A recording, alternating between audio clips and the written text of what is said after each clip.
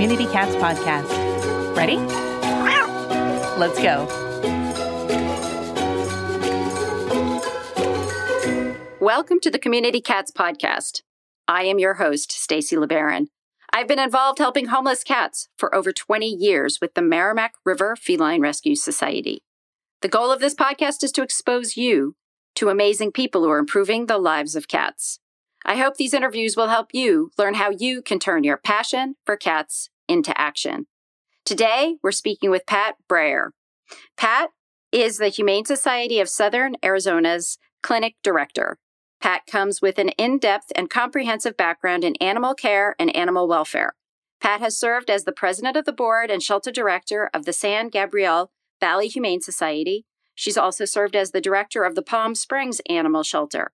Pat knows firsthand about working with the community to control animal overpopulation, making great strides with the Coachella Valley community to provide affordable spay, neuter, and vaccination programs. In her spare time, Pat enjoys NASCAR, interior design, reading, and writing, and is currently working on her first book. Pat also enjoys the company of her cats Toby, Pumpkin Ballerina, Michi, and Tuffy. Pat, welcome to the show.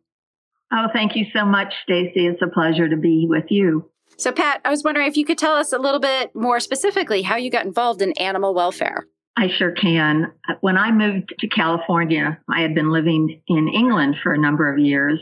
A feral cat found its way into my yard, and I felt so sorry for the little scraggly guy that I was leaving him food and water. Well, believe it or not, it took me 9 months to trap him, but trap him I did. Took him to be neutered and vaccinated and all that good stuff that you do. And I found out he was FIV positive.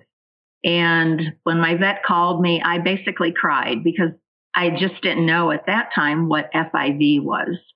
He had a really rough go of it after surgery and vaccinations, and we almost thought we were going to lose him.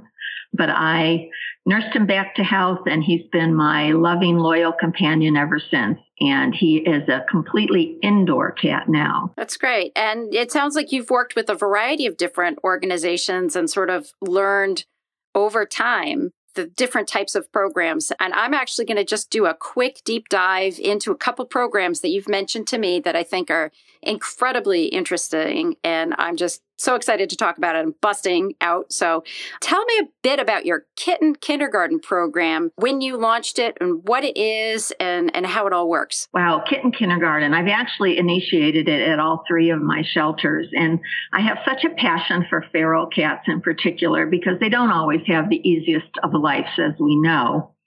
So any kittens that would come to us either trapped or brought in by trappers that were 3 months of age or under, I've actually taken under my wing, socialized them, and gotten them adopted. And my shelters have always been highly supportive of it. And when I came to Tucson, we were doing a lot of TNR. In fact, HSSA has been doing TNR for over 10 years. We were getting a lot of these young feral kittens. And I thought there's just no way I can, in good conscience, put them back out at such a young age. So I started keeping them in my office. And thankfully, our COO was very supportive of that and socializing them. Well, my clinic team, of course, how can you resist a kitten? And while some of them were afraid, because as we know, feral kittens can be quite ferocious, they started becoming involved with socializing the kittens as well. And we had a spare room in the clinic that we used to call the Cat Palace. At one time, it housed critically ill cats. And the team spruced it up. We had new flooring laid, and we started taking in feral kittens from our trappers. They, of course, were ecstatic because they didn't really want to put these little tiny guys back out. And the thought that they would all find homes was quite rewarding for everybody. So basically, my whole clinic team is on board with socializing feral kittens. And we've had 82 graduates to date. We currently have a room full of them, so hopefully they will all graduate soon as well. But there's just nothing better than a feral kitten who realizes that people are good, love is good, regular feedings are great, and toys are the best thing since sliced bread. Right. So when you adopt these kittens out, are they sort of labeled in a certain way or presented to folks like that they might be a little bit on the shyer side, or they might take some more time to warm up, or have a different set of tips that you use when introducing the kittens into the house? I know that there are some other programs around the country that sort of do a bit of a special approach with regards to the feral kittens. Well, we do label them as kitten kindergarten, and then we explain to our adopters the program that they've been through. But for the most part, they're so highly social by the time they graduate that you really almost wouldn't know the difference between what was a former feral kitten and a domesticated kitten. So we do have a few that are still shy, but we find that the special adopters that are drawn to the shy ones are the ones that are going to make them blossom the most. I know that you mentioned my 4 cats that I moved to Tucson with, but I've added a few more that were former ferals. And while they still always retain that intuition that a feral cat has, and you'll see it from time to time, for the most part, they're all marshmallows. They all sleep in bed and they have the life of Riley. Do you find that you're having more feral kittens coming into your program versus the socialized kittens, or are you still sort of heavily inundated with socialized kittens after having 10 years of TNR? No, we're finding there's still more unsocialized than socialized. That's a challenge. I think that as we're getting much more successful with our spay-neuter programs, we're still, the population of cats and kittens that we're having to still deal with is the feral kitten component as well as the adult feral cats. And that's still a challenge because they're sort of not the low-hanging fruit, and we have to work hard to sort of filter them out within the community. If you have any tips or ideas on how to reduce the feral kitten population, I think there are lots of people out there that are all ears in terms of how to manage and get those last feral cats that are out there still producing. Thankfully, we do have a very robust TNR program in the community of Tucson, Pima County. So sometimes, obviously, it feels like we can't keep up with the number of feral cats, and I'm sure other communities feel that as well. But continuing to support TNR, enlisting our trappers. A lot of our trappers have actually become socializers now, which truly helps immensely. Sometimes they've been able to be so successful in socializing that they're able to place kittens in homes as well. If they can't, obviously they come into us, and that works perfectly well for us as well. Our shelter has a program that's called the Cat Socialization Program, and they have a whole cadre of volunteers that come in 3 nights a week, kind of after shelter hours, and they work with all of our cats and kittens that still may be shy and a little bit unsocialized as well. And those are kittens and cats of all ages. So I think just obviously continuing to support TNR, enlisting as many trappers as possible in a socialization program helps immensely. If we could just convince people, even with their domestic cats, to spay and neuter, even if they allow them outdoors. Obviously, we're in the desert. We have a lot of coyotes and other predators. So we prefer pet cats to be indoors, but obviously continuing to support TNR and socialization of kittens in particular, and enabling shelters to have the capacity to take them in and perform the programs that we have is probably the most optimal solution of all. Do you have any tips for organizations on how to recruit more trappers for the community? I think Tucson obviously is a very highly passionate animal community. So I don't want to say it's easy, but it's probably easier than some communities. But I think it's just the value of a pet and thinking of them as a family member, which so many of us do, and that they should all be treated respectfully and cared for. And I think that starts to grow in time. And I see that it's certainly grown in my communities that I've been in. Popcats, the celebration of cats meet pop culture, will make its electrifying debut in Miami Saturday, October 28th, 2017 at the Miami Airport Convention Center. The curated show will feature a ridiculously adorable cat lounge, visual artists, inspiring speakers, art installations, and the makers of the most innovative products of the cat universe. PopCat's core mission is to raise awareness about cat welfare efforts by crafting an experience that mixes entertainment with advocacy. A portion of proceeds will benefit the Cat Network, a cat-centric not-for-profit organization with over 20 years of service in South Florida.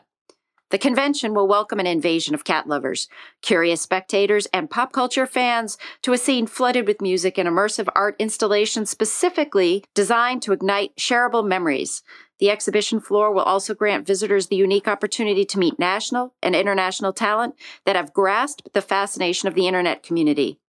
Highlights amongst the speakers are fervent rescuer Tumblr's meme librarian Amanda Brennan, Lorenzo the Cat photographer Joanne Biondi, and Shark Tank presenter and Apollo's Peak Pet Beverages founder Brandon Zavala.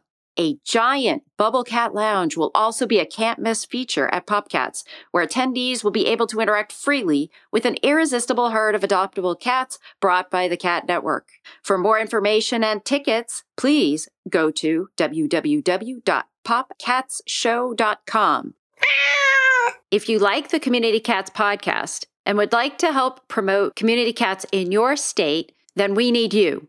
We're looking for a couple of people from each state to be Community Cats ambassadors. What do you get by being an ambassador? You'll be mailed a promo kit of items to use to help promote the show at any event that you attend in your state. If you don't attend many events, hey, that's okay too. Do you have a network of people that love community cats? You can help with emailing groups in your state to let them know about the CCP and offer them the benefit of community cat swag. The more we can spread the word about the show, the more we can do to help cats across the country. Please email Stacy, S-T-A-C-Y, at communitycatspodcast.com if you'd like to represent your state. Thank you. So we're going to turn the tables here because I'm just yet another topic that I'm just dying to talk to you about, which is the program that you have for the feline leukemia positive cats, and maybe share your thoughts with regards to feline leukemia with our listeners, sort of what you've gone through in your discovery about it. Sure. In my very first shelter, we would see the occasional FELV positive cat or kitten, and we did test our shelter cats. Everyone was tested for FIV, FELV, because we found that what's the first question your vet asks you about your pet cat? Is it been tested for FIV, FELV? It's just standard. And if it hasn't, they want to do it. So as routine, we always tested for FIV and FELV. And we would come across the occasional FIV positive or FELV positive kitten or cat. When I moved to Tucson, I was pretty much overwhelmed with the number of FELV positive kittens and cats that we had in our shelter. And no one could really give me an answer as to why they thought we had so many. So our shelter does regularly test for FELV. They don't test kittens for FIV. But we found that the rate of FELV positive kittens and cats that we were getting was exceeding 15% of our shelter population. And in our TNR program, while it is an option for a trapper to test, it's nothing that is mandatory or nothing that we require. It's just on our surgical consent form. If they choose to do it, they acknowledge that they want it done. We cover the cost and just let them know the results. But certainly 15% of our population was a huge number, considering that the average in the United States is about 3%. And we did find that people were very reticent and reluctant to adopt these cats because they just didn't know either what they were getting into or what was going to happen.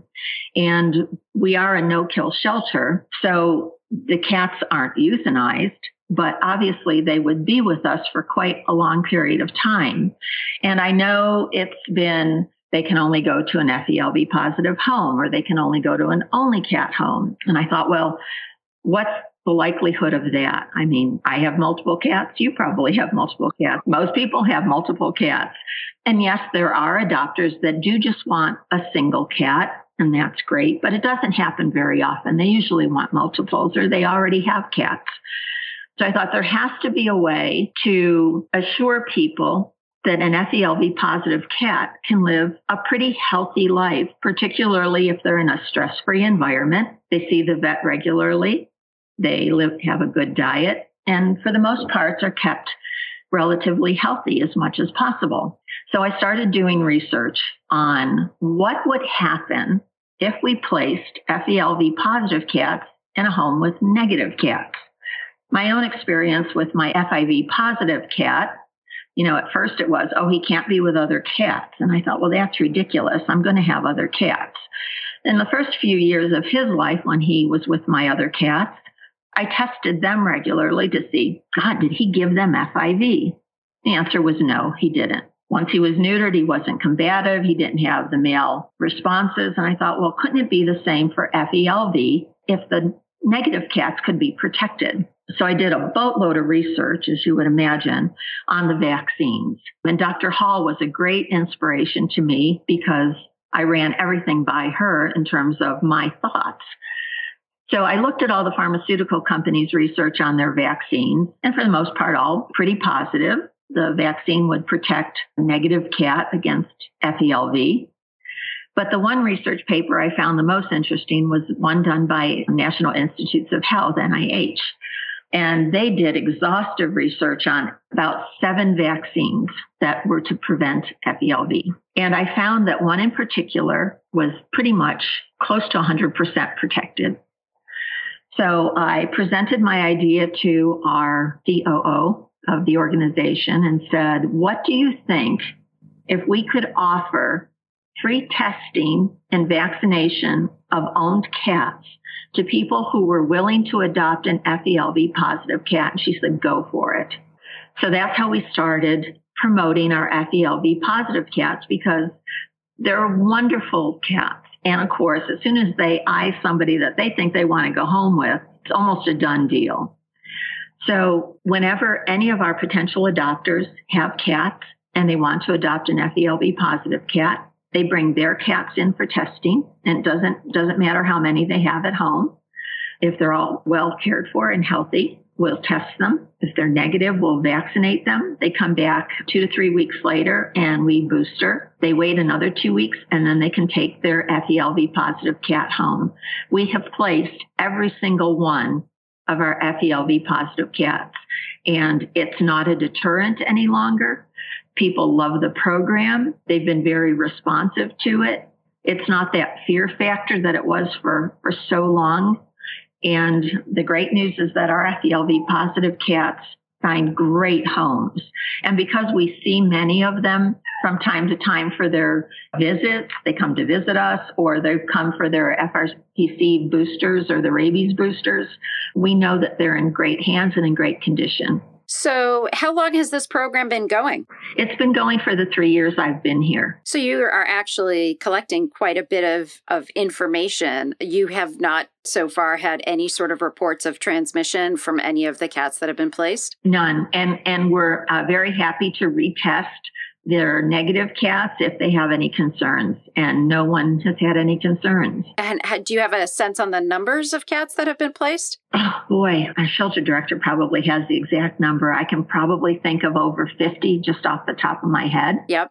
Well, that's fantastic, because it's a great number.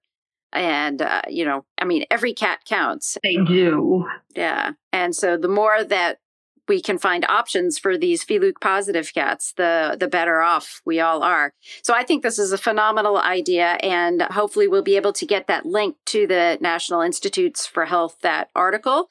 And I'll make sure we get that in the show notes so people can reference it and find out more details about this and how they would be able to possibly implement this in their own shelter. So I don't want to take up too much time just talking about feline leukemia, because you've also done research, and when you touched upon FIV, and I kind of feel like FIV we've talked about quite a bit in our show, and advocate very strongly that it's perfectly fine to have an FIV positive cat in a home with a negative cat, as well as I believe that any of these cats, as long as a cat looks good, healthy, and well-fed, should just get spayed and neutered and returned to its colony if it's destined to be a community cat, too. But there's one other topic you actually have done some research on, which is FIP. Do you have anything new and exciting or interesting that you've learned over your years of research with regards to that? Gosh, that one's probably one of the most devastating ones of all.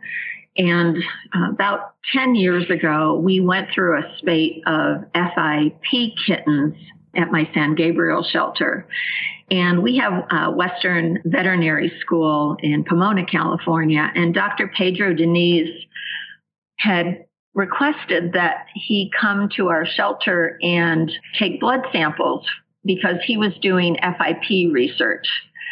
And we hosted the Western team, and he had done quite a bit of research, but that's that one elusive virus that no one seems to get a handle on. And I have seen over the 10 years since we had that horrific outbreak that it almost seems cyclical, which kind of replicates what viruses do. I haven't seen an outbreak quite so bad, but I did foster a pair of kittens about 2 years ago. And one of them, poor little thing, she had everything wrong that you could imagine was wrong with a kitten. She had, at just a few months old, the worst stomatitis. She skeletally wasn't quite developed appropriately. And the little male that I had was quite healthy and robust. But I thought, you know what? I need to keep her because she's going to need so much medical care. And I want to ensure that she gets it.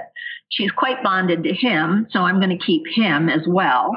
Well, when he turned 1, he developed FIP, and he was the most healthy kitten you could imagine from the get-go. So, of course, it was quite devastating. I had to let him go. I wasn't going to watch him suffer because I'd seen too much of that with FIP. But God, I wish that was one virus that they could really get a handle on. We haven't seen it except for, I think it was last year, we saw a little bit here in Tucson with some of our shelter kittens. But I know probably just around the bend, there's going to be another, viral outbreak of it. And I'm truly hoping that the research can continue on FIP because it probably is one of the most devastating viruses to cats that we've seen. And obviously, it can literally devastate a kitten population. So, Pat, if people are interested in finding out more about your programs, the kitten kindergarten, as well as the feline leukemia positive adoption program, how would they reach out to you? They can certainly reach me by email, which is pbrayer@hssaz.org. And they can certainly go on our website. Our emails are all posted. My direct telephone line here at the Humane Society is area code 520-321-3706. Everyone can feel free to call me. I'm happy to send out the research reports that we all reviewed and concluded that we certainly could support a program of testing and vaccinating owned cats so that potential adopters could feel secure in adopting an FELV positive cat. That sounds great. Pat, is there anything else you'd like to share with our listeners today? Certainly, please continue to support TNR. I know it can be quite exhaustive, setting out traps the night before, monitoring them, transporting the cats to a spay-neuter facility, but it is so worthwhile. And when you catch those little guys, try to encourage your local community to create a socialization program for them. It's not that hard. The rewards are more tremendous than you can ever imagine. And knowing that they are in safe, secure homes instead of out there kind of facing the foes of nature, it's just such a great thing. It really is. Pat, I want to thank you so much for agreeing to be a guest on my show, and I hope we'll have you on in the future. Oh, I'd love to be a guest. Thank you so much, Stacy, and thank you for what you do, and thank you everyone out there who advocates for cats. I found that so many times they're the fourth place citizens in shelters and in communities, and they really need to be right up there because they're the best. Thank you for listening to the Community Cats podcast. I would really appreciate it if you would go to iTunes and leave a review of the show. It will help spread the word to help more community cats.